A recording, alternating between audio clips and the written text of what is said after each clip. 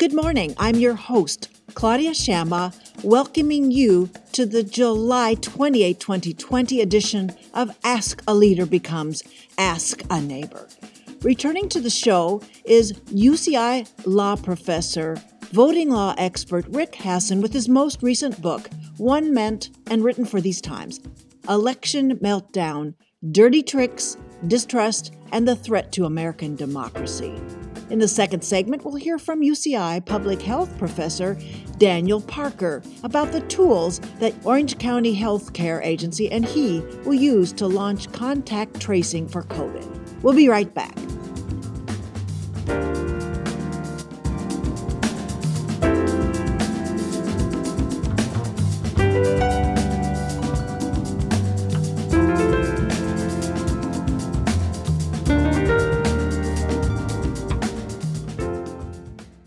Welcome back to the program.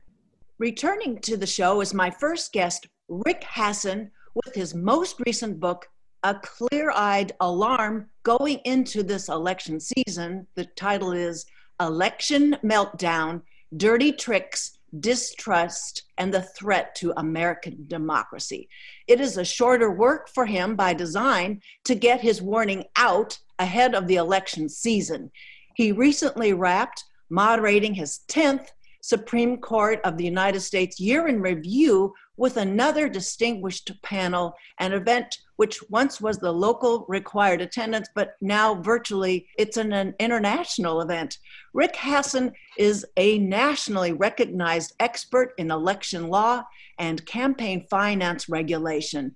His notoriety spreads throughout the land with his other callings: election law blogger, fiendish tweeter, and author of The Voting Wars, The Justice of Contradictions, Antonin Scalia and the Politics of Disruption, Plutocrats United, and the Supreme Court and Election Law. He comes to us today from his home, where he's sheltering in place in Los Angeles. Welcome back to the show, Rick Hasen. Always good to be with you. Thank you. Well, I just want to acknowledge a titan of voting rights has just died, Congressman John Lewis. He really knew the long game. He fully understood the pernicious outcomes after the Shelby County v. Holder case that undid the essential oversight over states that are now implementing very undemocratic measures. But I just wish that he could be a symbol to activate the kind of voter engagement that's going to be really necessary as this very messy season keeps opening up. Well, sure. There's no question that we've lost a real giant in the death of John Lewis. And, my first reaction was, of course, the Edmund Pettus Bridge, where he was attacked, was suitable for renaming. But I do think a more fitting tribute to him would be to revitalize the portion of the Voting Rights Act that the Supreme Court struck down in its 2013 Shelby County versus Holder case. And I think there is some momentum, at least on the Democratic side, to really try to invigorate voting rights should Joe Biden end up winning the next election. Okay. Well, at this taping, we are 100 days from the November 3rd general election. I've been trying to come up with a physical analogy, Rick. I don't know what your favorite is, but it feels to me like it's a Category 5 hurricane, and it's not that far off the coast, and it's sitting with dumping rain and gale force winds that are manifest in how various states have underperformed in managing the primaries. I'm thinking, of course, Wisconsin and Georgia. What analogy works for you? Because we're here to sound the alarm. People can't sit back now. This is all hands on deck, every voter in the country. Well, I would point not just to those states that you mentioned, which are both states with Republican legislatures. I'd point to New York and Pennsylvania, where yes, that's right. The issue is, as I wrote about in Election Meltdown, that this country has hyper-decentralized election administration. That is, rather than conduct a single election for president, we conduct something like 10,000 elections for president, with different rules applying in different counties and different levels of competence. And so when an election is close, as I argue in the book, attention focuses on those weak links, those places where things have broken down. Now, unfortunately, with the pandemic, even those jurisdictions that generally do a good or decent job in running elections are overwhelmed. It's much harder to ramp up voting by mail if it's something you haven't been using regularly. The costs of running safe polling places during a pandemic are way up. It's hard to get poll workers, many of whom are older Americans. And so you add on top of all of that the kind of incendiary rhetoric from people like President Trump about the fairness of the election. And it just creates a very volatile situation. And so I don't know what the right metaphor is, but I can say that maybe there's a different way to put it. I'm extremely concerned about the election and people accepting the results of the election and the election being done in a fair way, especially if the election turns out to be close. And you haven't even mentioned there's the factor of the social justice protests that are now, there's a rationale the White House is using to dispatch camouflaged, outfitted law enforcement federal agents that are, because we know there's like $20 million are being outlaid by the GOP to dispatch to polling places around the country, but we've already got this sort of disruptive law enforcement that could be mimicked in similar kind of trappings at the polling places later. I mean, this is really, really confounding. An additional factor, no? I do think that the militarization of the federal response to unrest in cities seems to be motivated by, at best, a campaign tactic of President Trump to try to further his law and order ideas and attract suburban voters who have been less interested in supporting his candidacy in the last few months as the virus has raged across the country. Whether that's going to translate into some kind of militarization of polling places, that would be a huge escalation. It would be, the kind of thing that would provoke massive social unrest. And so I very much hope that it is just not going to devolve into that situation. If it does, we've got pretty serious problems as a country. Well, I mean, I know you recall in 2016, I believe around October's, and you talk about that in your book too, that there was this kind of lobbying the idea out there by then candidate Donald Trump that folks, you all need to keep a lookout on your local polling place, but they're putting money down now. There's a little bit of a structure to this more than there was in October 2016. Yeah, I do think it's a little early to tell, and okay. It's hard to know how serious to take any of these things. I don't think anything is off the table, but there's also, a lot of talk and a lot of bluffing, and we might be lucky enough to get through this period unscathed. But I do think it's going to take luck, and it's going to take not a particularly close election. That is probably the most important factor.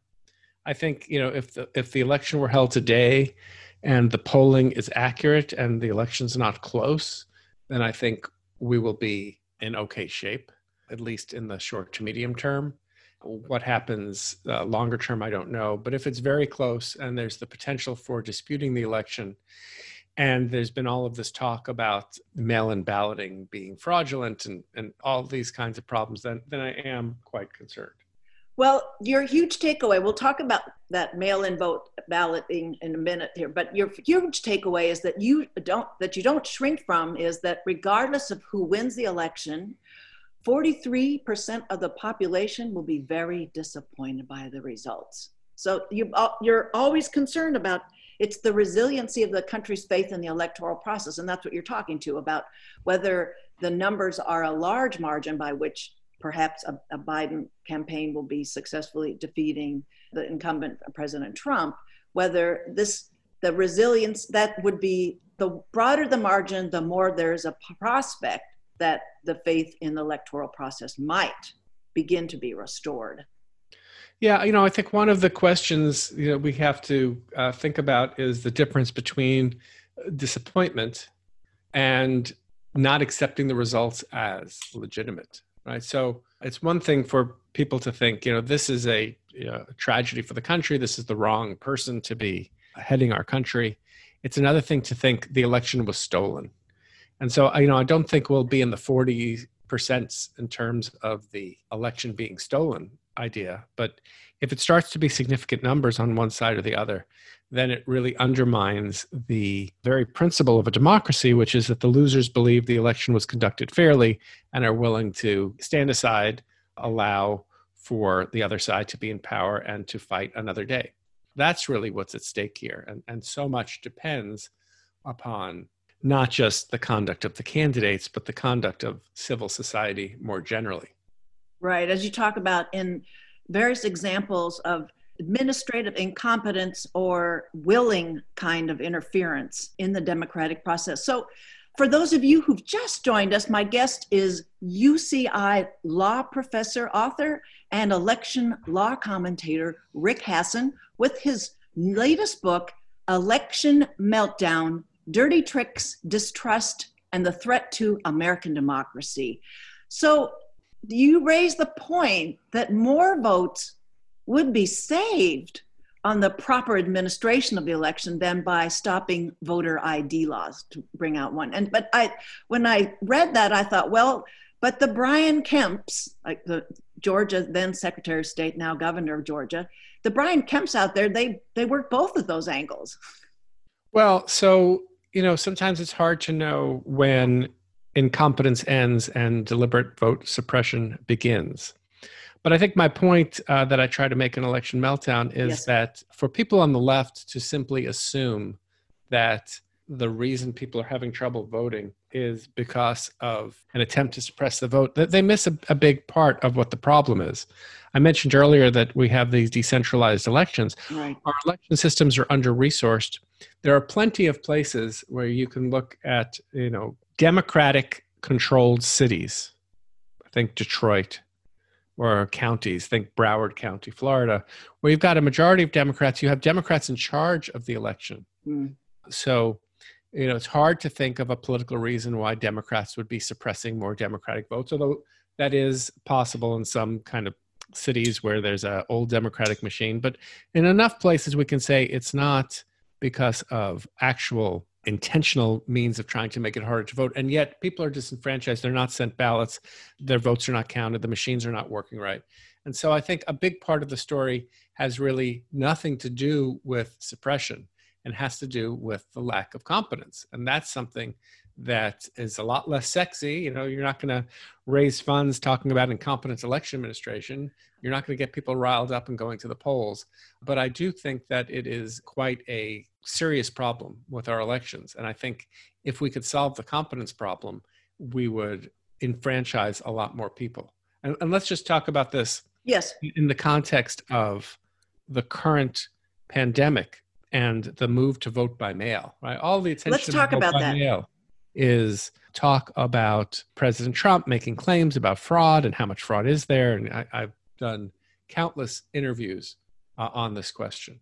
But yet, if you really delve down into it, what you see is that in the primaries, in places where they have shifted to more serious use of vote by mail in a precipitous way because of the pandemic, people are being disenfranchised.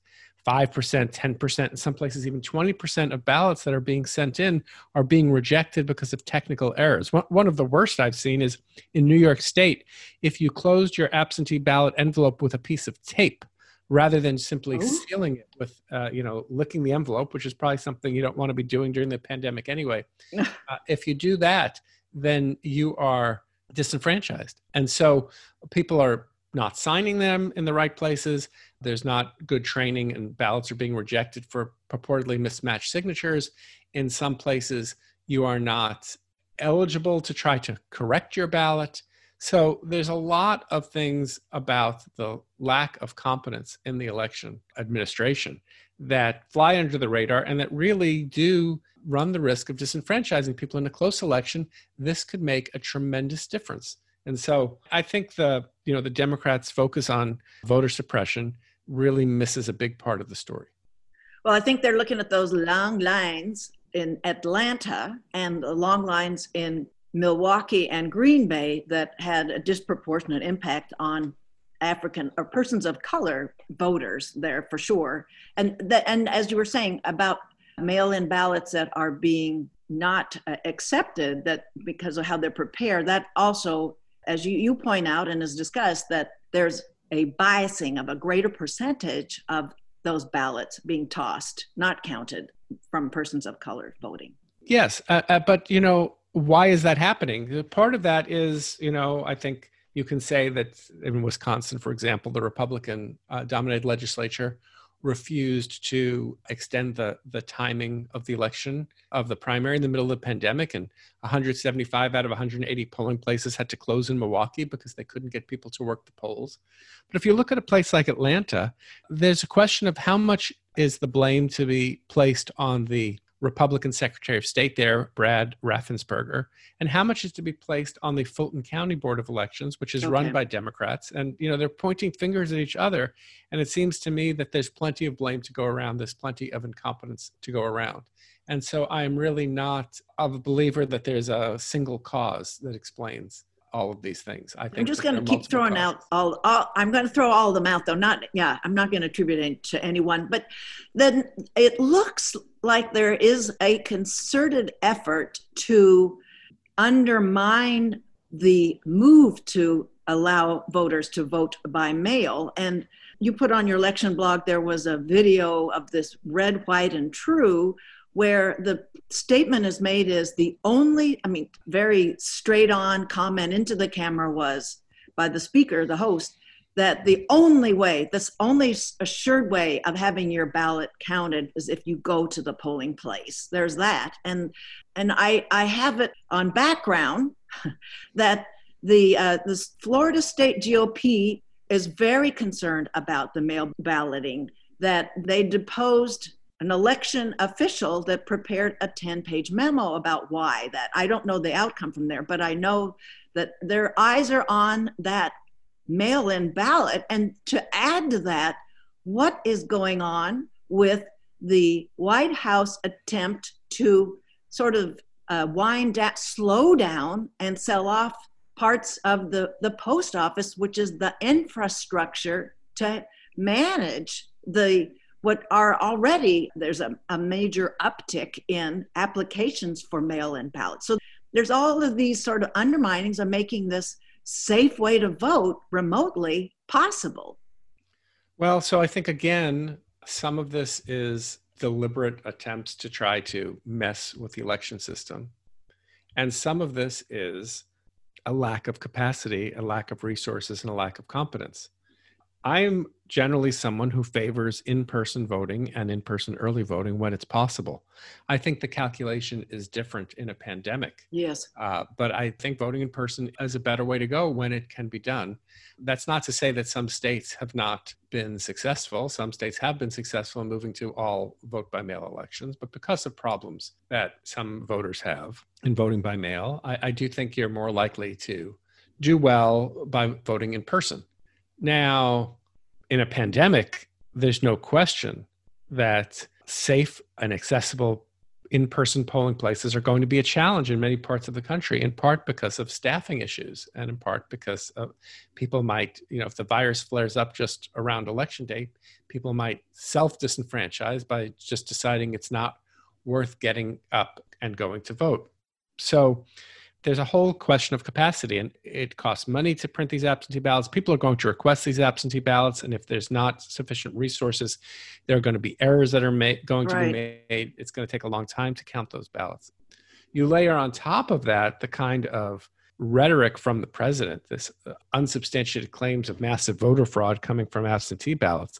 And one of the results that we're seeing is Republicans are expressing a lesser desire and willingness to vote by mail. Right. I think this is dangerous both politically for Republicans because as the pandemic is raging, some of those voters will decide not to vote at all. I also think it's self-defeating. It may hurt the Republicans. I'm not sure if President Trump has a strategy related to winning the election based on this. The more nefarious and concerning idea is that he's doing this, and I think that Joe Biden recently said that this is how he views it, as a means of trying to challenge the election results. Right. Should it be close in November? Because if we see a huge shift of Republican voters to in-person voting, and Trump is ahead on election night because those in-person votes are processed and counted faster, and then Trump claims victory before all the votes are counted, it takes a week or two before those votes are counted, well, then that's really a recipe for the potential for an election disruption. That's one of my nightmare concerns about these kinds of issues. Right. And I'm looking back over history. I remember how in the year 2000, the public had a patience for waiting out the outcome. We were about 3+ weeks where the outcome was not certain. And we move on, fast forward to the midterms in 2018, when Paul Ryan thought, this doesn't look right. We're losing all these congressional districts days and weeks after the midterm election, November. And now Sean Steele is doing that very kind of work here in Orange County. He's an RNC affiliate, and his wife is running against the incumbent in the 48th Congressional District. And so there's this kind of building in, is there not, of this kind of impatience. We got to have our results. We got to draw the line right on election day. And so it's another way of undermining the voting by mail. Yeah, I do think that there's a lack of understanding, although there's been some good reporting in the last month or so. There's, that election delays are just a natural part of an election process when you have a lot of people voting by mail. We want those ballots to be carefully looked at. And so the delay is something that is inevitable. Now, there are ways to try to cut back on that delay, but it's also important for the media to educate people about the fact that a delay does not mean that there's been cheating in the vote. It means that there's been careful consideration of these questions. So I hope that that message will get through and that there will be greater understanding on the part of most of the public, even though you're going to have provocateurs, including the president, making statements that are going to seek to undermine the legitimacy of the process.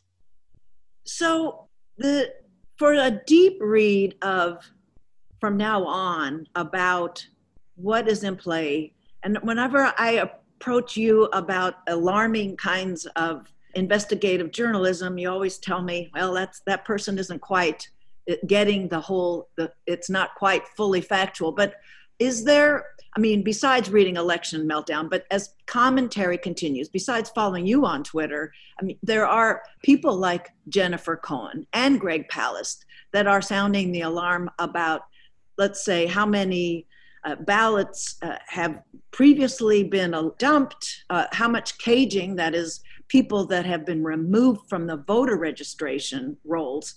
How do you sort of inoculate us from being led astray by not sound enough coverage of the election news? Well, I think there's, as much as I'm trying to sound the alarm about problems, I think there's some alarmism, especially on the left as well, over things that are not necessarily proven. And I think it's very important to stick with the evidence, especially in our social media era. It is very difficult to separate out what's true from what people expect to be true. And it's very easy to be taken in by claims of, let's take an example. There's a widely held belief that Ivanka Trump, because of some investment she has in China, is actually controlling American voting machines. So this is a kind of conspiracy theory on the left that it's brought up to me all the time, and it's not supported by the evidence. And yet it's something that is consistently put out there because people are in a very conspiratorial mood right now. I think there's more of that on the right than the left, but there's plenty of that on the left. And I am very concerned that, if there is a Trump victory, it's not clear to me that people on the left are going to accept it, even if the election is run fairly, because this election is seen as such an existential threat to the American democracy. And so we're really in this very precarious period, and people need to look at when they see things that, especially on social media, that seem to line up with what they believe the situation is likely to be. So Democrats believing that everything is voter suppression and Republicans believing that there's massive voter fraud. You need to take a close look, examine the evidence, and before you start spreading information that might be misinformation or disinformation on social media, you need to look at it carefully and make sure that it is justified. And the claims that Jennifer Cohn makes about the barcodes for which candidate is which versus, and the sort of the traceable sort of paper backup, not her concerns that she raises, those are not valid ones? Well, I think that there is some validity to some of the things that she says. Okay. I do think that she tends to be not only overly alarming on some things where there's not strong evidence, but also that she is prone to dismiss anyone who disagrees with her as part of a conspiracy. So, for example, I ran a conference with a wide variety of people. I think you were at that conference. It was called "Can American Democracy Survive the 2020 Elections?" That's right. And it led to the production of a report called "Fair Elections During a Crisis," which your listeners can find by Googling those terms. It's posted on the UCI Law website. Well, Jennifer Cohn accused me because I had invited a particular journalist and because we had funding from among our funders, the Democracy Fund, who she disagrees with on certain issues about voting machines. She dismissed me as part of, this cabal of people who are trying to suppress the truth about what's going on in elections. And that's not how I see myself. I see myself as trying to fairly describe what's going on in these elections and to make sure we have more light than heat on these questions. But I've been thrown in, as part of these conspiracy theories, which is, quite concerning. Right. So what you do in your book is you admonish scholars, lawyers, and those, as you say, in the public sphere that to continue to speak out. I'm quoting you right now. Speak out against voter suppression laws, even at the risk of being labeled, at somebody else's quote, raw enemy activists, and at somebody else's quote, who would permit voter fraud to run rampant. There's that part, and you're also asking for the general public to step up, to work continuously to shore up democratic institutions. I hear that, Rick, and I'm also taking measure of a very exhausted public since January of 2017. How are we going to mobilize this, to maintain a transparency and oversight of what's unfolding in this electoral season in the exhausted state many people are that are very involved in the electoral process? Yeah, I completely understand the exhaustion. I do think that people are motivated very much by this coming election. I don't think that energy is going to be a problem as we get close to November and as people recognize that we're getting close. But in terms of what the average person can do, I think you've hit on one of the key points, which is pressing our election administrators and officials for transparency and planning. Do they have a plan B? What happens if power goes out at the polling places? Yeah. What happens if we have a terrorist attack or a natural disaster? We need to know what the plans are, and we need to know how information is going to be communicated so people will have the ability to engage in the democratic process in a fair way. And so it's not too early to start asking your local election administrators what their plans are and to be attentive and to be ready to mobilize in case there are threats to the rule of law going forward. Well, at least in Orange County, we can rely on our administrator, Neil Kelly. Not that I didn't see this plug coming, but he's not only good to us, but he's an exemplary administrator that's called on in various parts of the country and provides national leadership. So that's one thing locally. We can dispatch him on having him do his own job, but elsewhere it is a huge concern. Well, at the close of the Supreme Court of the United States year in review yesterday, Rick, you lobbed this question to your panelists, and I'll lob it back to you. The likelihood of Biden versus Trump going to the Supreme Court this fall Is there a reason that you didn't say Trump versus Biden, Biden versus Trump? That was half of the question involved in this parlor game, I guess, that's underway already. The Biden-Trump order does not really matter. It does not. To my point, no. But what I was trying to get at is that everything is so politicized right now, and all of our political questions seem to end up one way or the other at the Supreme Court, that if the election is very close, I do think we could expect to see things getting there again. I'm hopeful, but not optimistic that we can avoid that. If it gets to the Supreme Court, unfortunately, the pattern we've seen so far this year is a partisan divide on the Supreme Court as well. And so I am hoping that, as we move forward into the real heart of the election season, that we're going to be able to resolve most of our questions without going to court. One of the things that is heartening is that there are fewer places right now in the country than there were a few months ago that are still putting barriers in front of people who want to be able to vote by mail. I think we need to have safe vote by mail. We need to have safe in-person voting. And I'm also a little bit more hopeful than I was a few weeks ago that Congress, when it passes its big coronavirus bill, the next one, it's going to include more funding for improving our election process.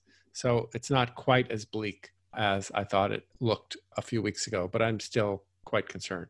So to the analogy as I close here with you is that with the Category 5 hurricane moving with this electoral season, at least FEMA is going to send us some emergency temporary housing. All right, I'll go with that. That sounds fine. What I'd say is maybe that's what we expect is coming, but we better keep calling their offices to make sure it actually comes, because now is not the time to be complacent.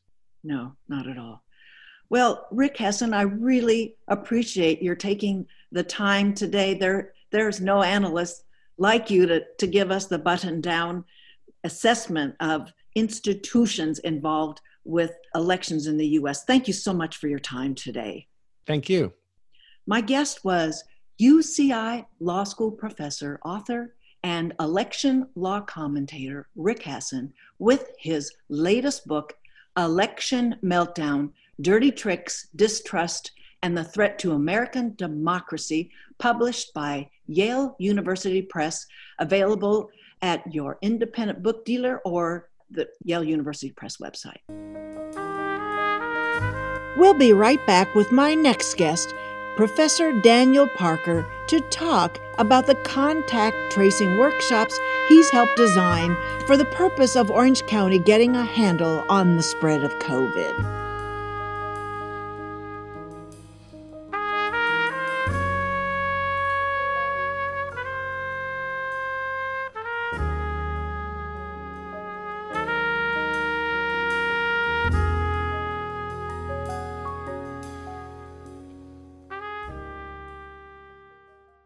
Welcome back to the show. My next guest is Daniel Parker, UCI Professor of Public Health.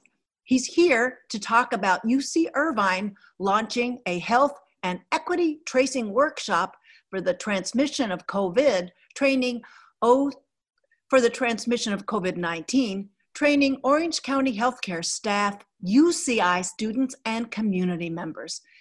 Daniel Parker designed the program with a fitting background to address the need for tracers to be outfitted with the proper interpersonal abilities. Daniel completed his Bachelor's of Arts in Anthropology at the University of Washington, and both his Master's and PhD in Anthropology and Demography at Penn State University. His research interests include infectious disease epidemiology, global information systems, or GIS, as we all know by now, the shorthand, global health, disease ecology, and of course, anthropology. He is particularly interested in the ways that human movement and migration patterns influence the distribution of infectious diseases, treatment-seeking behavior, and health outcomes. Results of these types of analyses are beneficial for informing public health interventions, like what we have before us today. Daniel comes to us today from his home in Irvine. Welcome, to Ask a Leader Becomes Ask a Neighbor, Daniel Parker. Thank you so much, Claudia. I'm happy to be here. Well, it's good right here just before we're just at the launching of this program next week at the taping here on July 24th. First, I just have to ask you, like I ask all my epidemiologist connections, I have to ask, when did the pandemic first come onto your radar? Oh, that's an interesting question. I watch the news and social media, and I keep up with these things to an extent because there's lots of little events that start off looking a little bit how this one started off, but most of them don't cause the damage that this one has caused. So back in December, I was watching it a little bit nervously, but not yet thinking that it was going to go global like it did. And then about mid-February and towards the end of February, I started thinking, man, I better get ready to teach my spring classes online. I started talking to my chair and some other people in the department to see if I could do that. And then of course, by March, it was obvious that it was already here. And so things were going to be very different for a while, at least. Okay, well, why don't you tell us how this tracing will work as a way of letting our listeners know how to be prepared and how to engage and support you in these efforts? Right. So this is I have to stress this, that this disease it's a really fast moving one. And that added to the fact that it really seems that people who have the disease can be spreading it before they know they have it. And some people may never even know that they have it. They may have been really mildly symptomatic or completely without symptoms. So those two things combined, it's fast moving and you can spread it when you don't even know you have it. It makes it complicated to set up a normal isolation or quarantine system, right? Because you don't even know who you've come into contact with that would have had it. They may not even know that they had the disease. Right. So that's where contact tracing comes in. So the idea behind it is that if you find somebody who has a disease, they've been confirmed with the disease, you interview them, you go back and find the people that they've been in contact with, and then you have to make contact with those people, ask them to get tested as well, and also ask them who they've come into contact with in the last couple of weeks. And then you go back another step there and go ahead and notify those folks. So what this does is it tells people, you don't even have to tell them who they came into contact with, right? You notify them that they've been in contact with somebody who's been diagnosed with the disease. We recommend that you get tested now, and also go ahead and quarantine if you're not sick, or isolate if you are. So this whole cultural sensitivity factor comes in where you're both asking the one who's tested positive, and then the cultural sensitivity to notify others, because you're not only notifying them, but they will have data. You're still also interested because you're tracing in every which way, correct? Yes, that's correct. So for example, that second generation of people that you're contacting, those could turn into a case as well. And then you need to, that starts the process all over again with them and their contacts. So you have to go back a couple of contacts back from them too.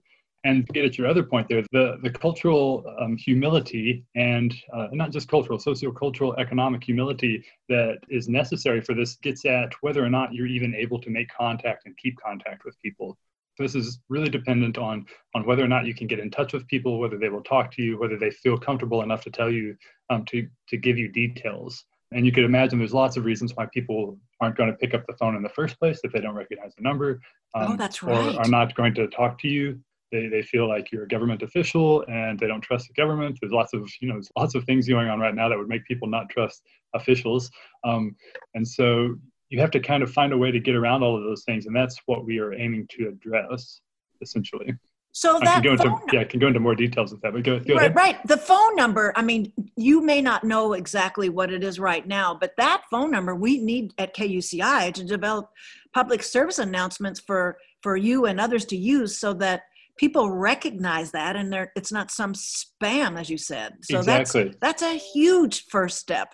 Yes, exactly. And I don't know about you or other listeners, but I've been getting so many calls from people that I don't know. I never answer. It's right. If I don't recognize it, I just don't answer. I don't have time to. And you're competing with canvassers and other kinds of political ventures going into the general election season. That's going to continue. And then I wanted to ask too about, have you developed in your template for fanning out with your tracers? There's a path for those that are accepting that this pandemic is real, and then the skeptics. You must have a whole different line of questions to keep engaging a skeptic that you think is potentially a carrier, a transmitter. Yeah, so an important part of this, the workshop we're doing, is to teach people, it's not just for the tracers, but for them first, so that they can answer basic questions, right? So that they can get around some of the disinformation that's out there. We're not training them to be actual epidemiologists, but we want to give them the basic background so they can understand the basic facts that we know right now, so that they can hopefully deal with those situations.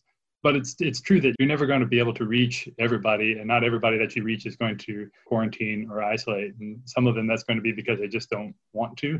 Some people, because it's very difficult for them to do it. You know, some of the places where, like in Orange County and all over the world, really, some places where the biggest burden is, these are places where you have large families living in very small houses. And if you're in that situation, then it makes it very difficult to quarantine or isolate.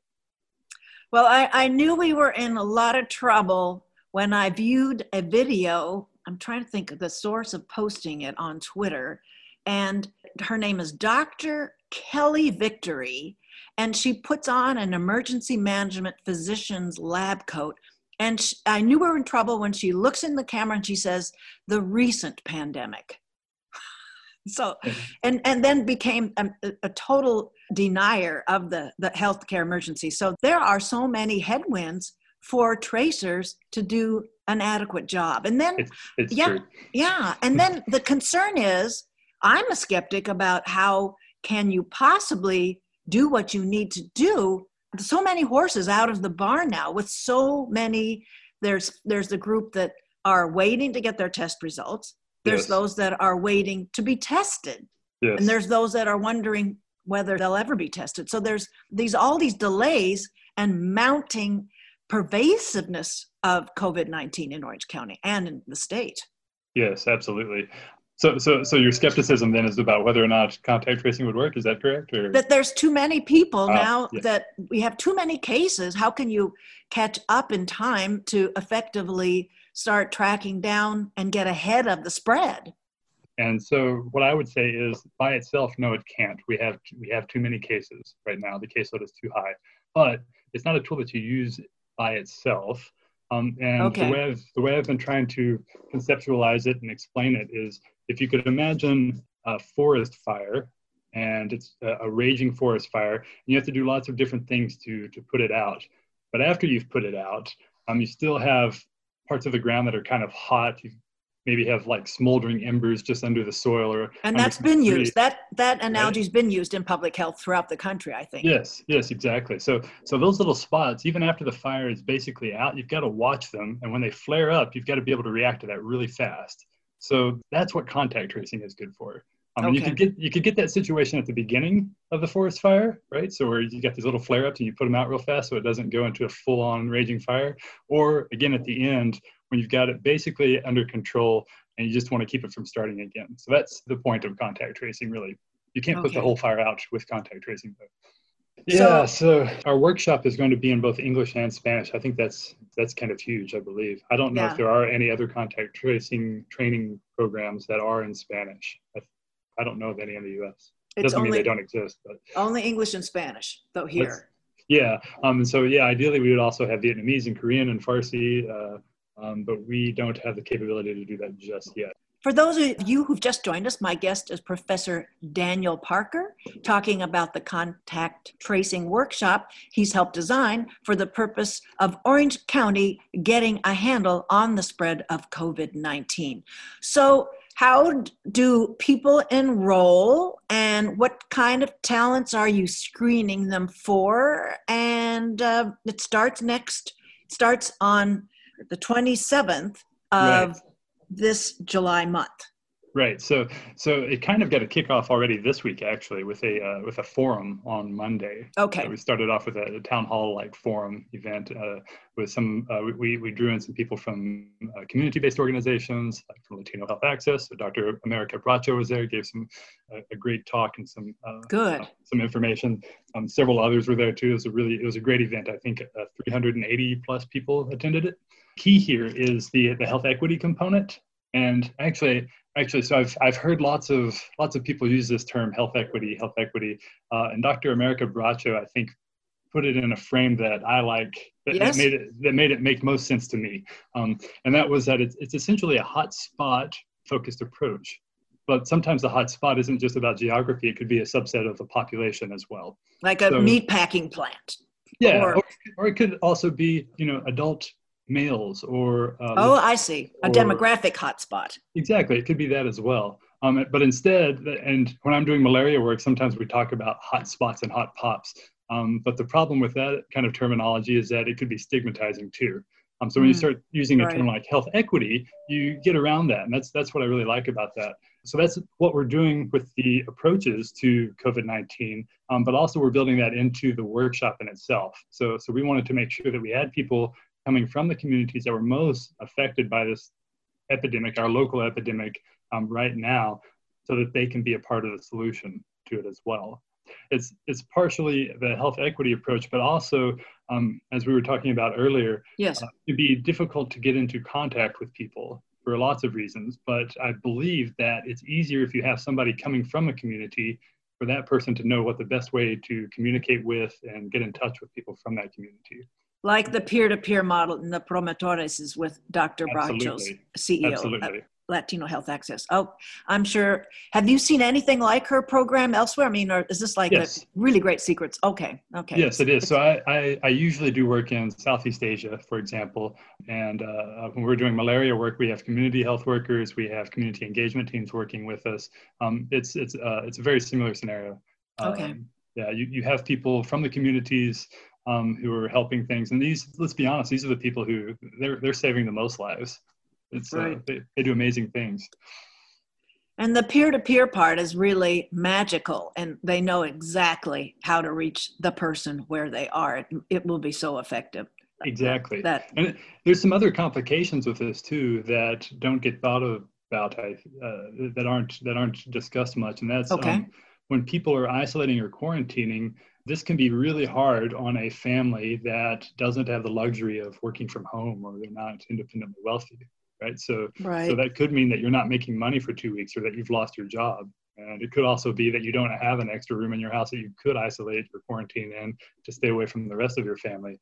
And there are some programs in the county where they could set up like a motel room that's not being used right now. And I think there's some funding and some food that's available for people. But the process is a little bit complicated to navigate. Paperwork, you have to get in contact with the right people. So that part, also, the community-based organizations like Latino Health Access can really help with this. They know how to navigate the system and how to communicate that to the people who need the help.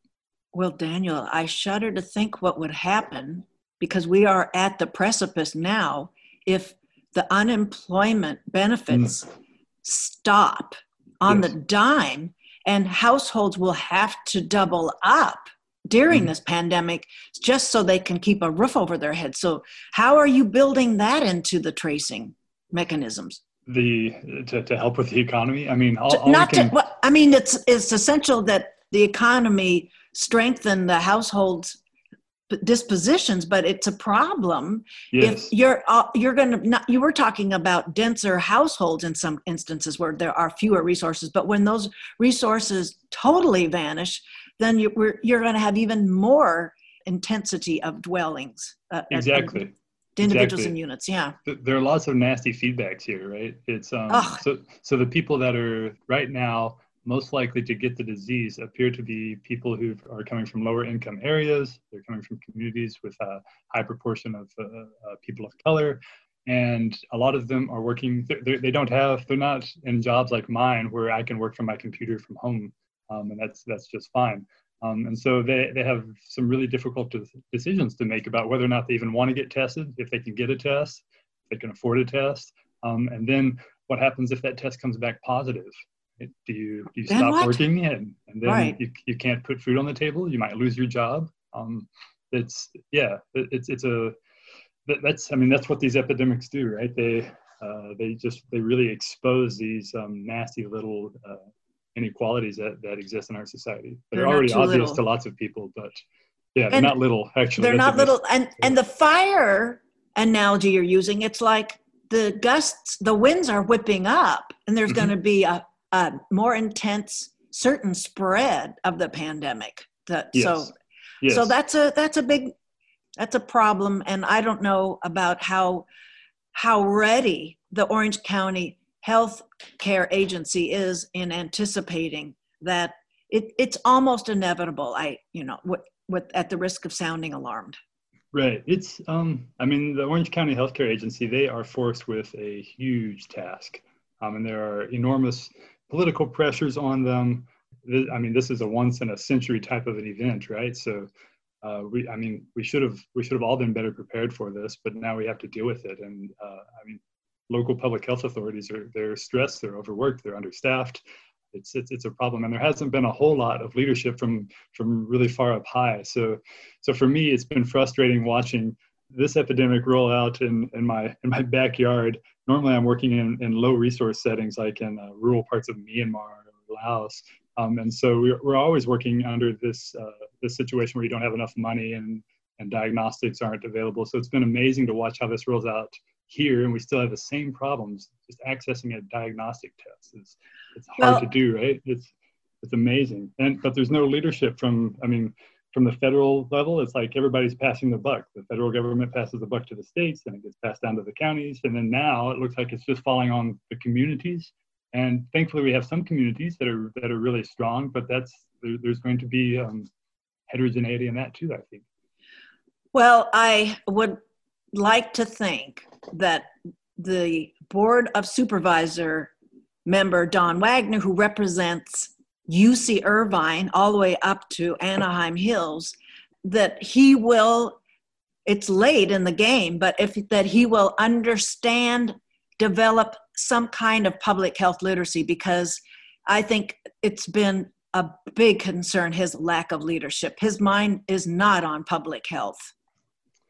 Yeah, I can't speak to that too much. I don't know. I don't honestly know local politics that well because I'm relatively new to the area. Well, you can trust that the journalists and public health activists are watching every time he appears publicly, and his lack of curiosity about public health is a frightening phenomenon to behold. So that's on me. I'm not putting you in a position of having to own that, but in my platform here, I have to remind people that is, when you were talking about leadership, the leadership is here. We don't ever see a mask anywhere near him when he is speaking to the public, and that very simple optic would go a long way to start helping us deal with this pandemic here. Yeah. Well, are there any community leaders you'd like to say are really strong in promoting and supporting your project? People that get it, that are the ones that you're glad are in your corner? So we're working closely with Latino Health Access. So that would be Dr. America Bracho, and I think you know who that is already. Yes, I do know her. We're also been working with Marianne Fu from Orange County Asian and Pacific Islander Community Agency as well. So OCAPICA. And there's a couple of others in there that I'm blanking on right now. Sorry. But those are the two that we've been working most closely with. And I believe, I know that Latino Health Access, they also have some new collaborative efforts going on with the Orange County Healthcare Agency to really focus on the hotspots that we have now in Anaheim and Santa Ana. And so that's also a health equity approach, right? They're focusing their efforts there. And Dr. America Bracho, I think she's been working here for decades already. So she knows these communities, and she's the kind of community leader that you really need at this time. It would be nice to see that same kind of leadership at higher up levels too, because if we have problems with testing, and these are the sorts of things that federal government or state government could be able to help with, to make sure we have the regions that we need and the materials and everything, so that we don't have testing shortages or delays in getting test results back. And she says it very succinctly in her public forum. She says the public health message has been very fragmented, and she says that repeatedly, and that captures so much. Well, as we draw down our time together, my last question is, Daniel Parker, I always ask this to people that have unwieldy problems to solve and attend to. What would you do if you had unlimited resources? Oh, so that's a big question, huh? And you mean specific to our current situation with the pandemic? Yeah. Yes. Well, so for me, it starts with you want people to be able to get diagnosed in the first place. So you need the resources to make it so that people can access, people don't even hesitate to go get a test, right? So that includes making it possible for them to get the test so that they don't have to pay a lot of money for the test, maybe even better if it's just free. So there's no hesitation on the behalf of anybody with regard to the test. The second level of that is the reason that some people aren't going to want to get a test is because if that result comes back positive, then that means they can't work or they're out of work. So if I had all the money in the world, that's a problem that should be fixed as well, so that you shouldn't lose your job because you got sick. So you don't even have to worry about that. And those two things, I believe, if we could spread that kind of across the board, that would make things a lot better for us. Well, thank you. I know every epidemiologist, public health official has so much on their plate, and it's really hard to squeeze in a time for an interview like with us. So I really thank you for taking the time today. No problem, Claudia. I'm happy to be here. My guest was Professor Daniel Parker, talking about the contact tracing workshops he's helped design for the purpose of Orange County getting a bit of a handle on the spread of COVID-19.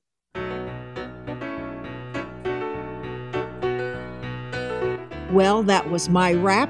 Next week, I'll have on UCI political science professor Tony Smith to cover the Joe Biden vice presidential nominee naming sweepstakes. We'll also hear from the new and founding dean of UCI's School of Pharmacology, Jan Hirsch. Talk with you next week. Thank you for listening, everyone. Masks? You know the drill.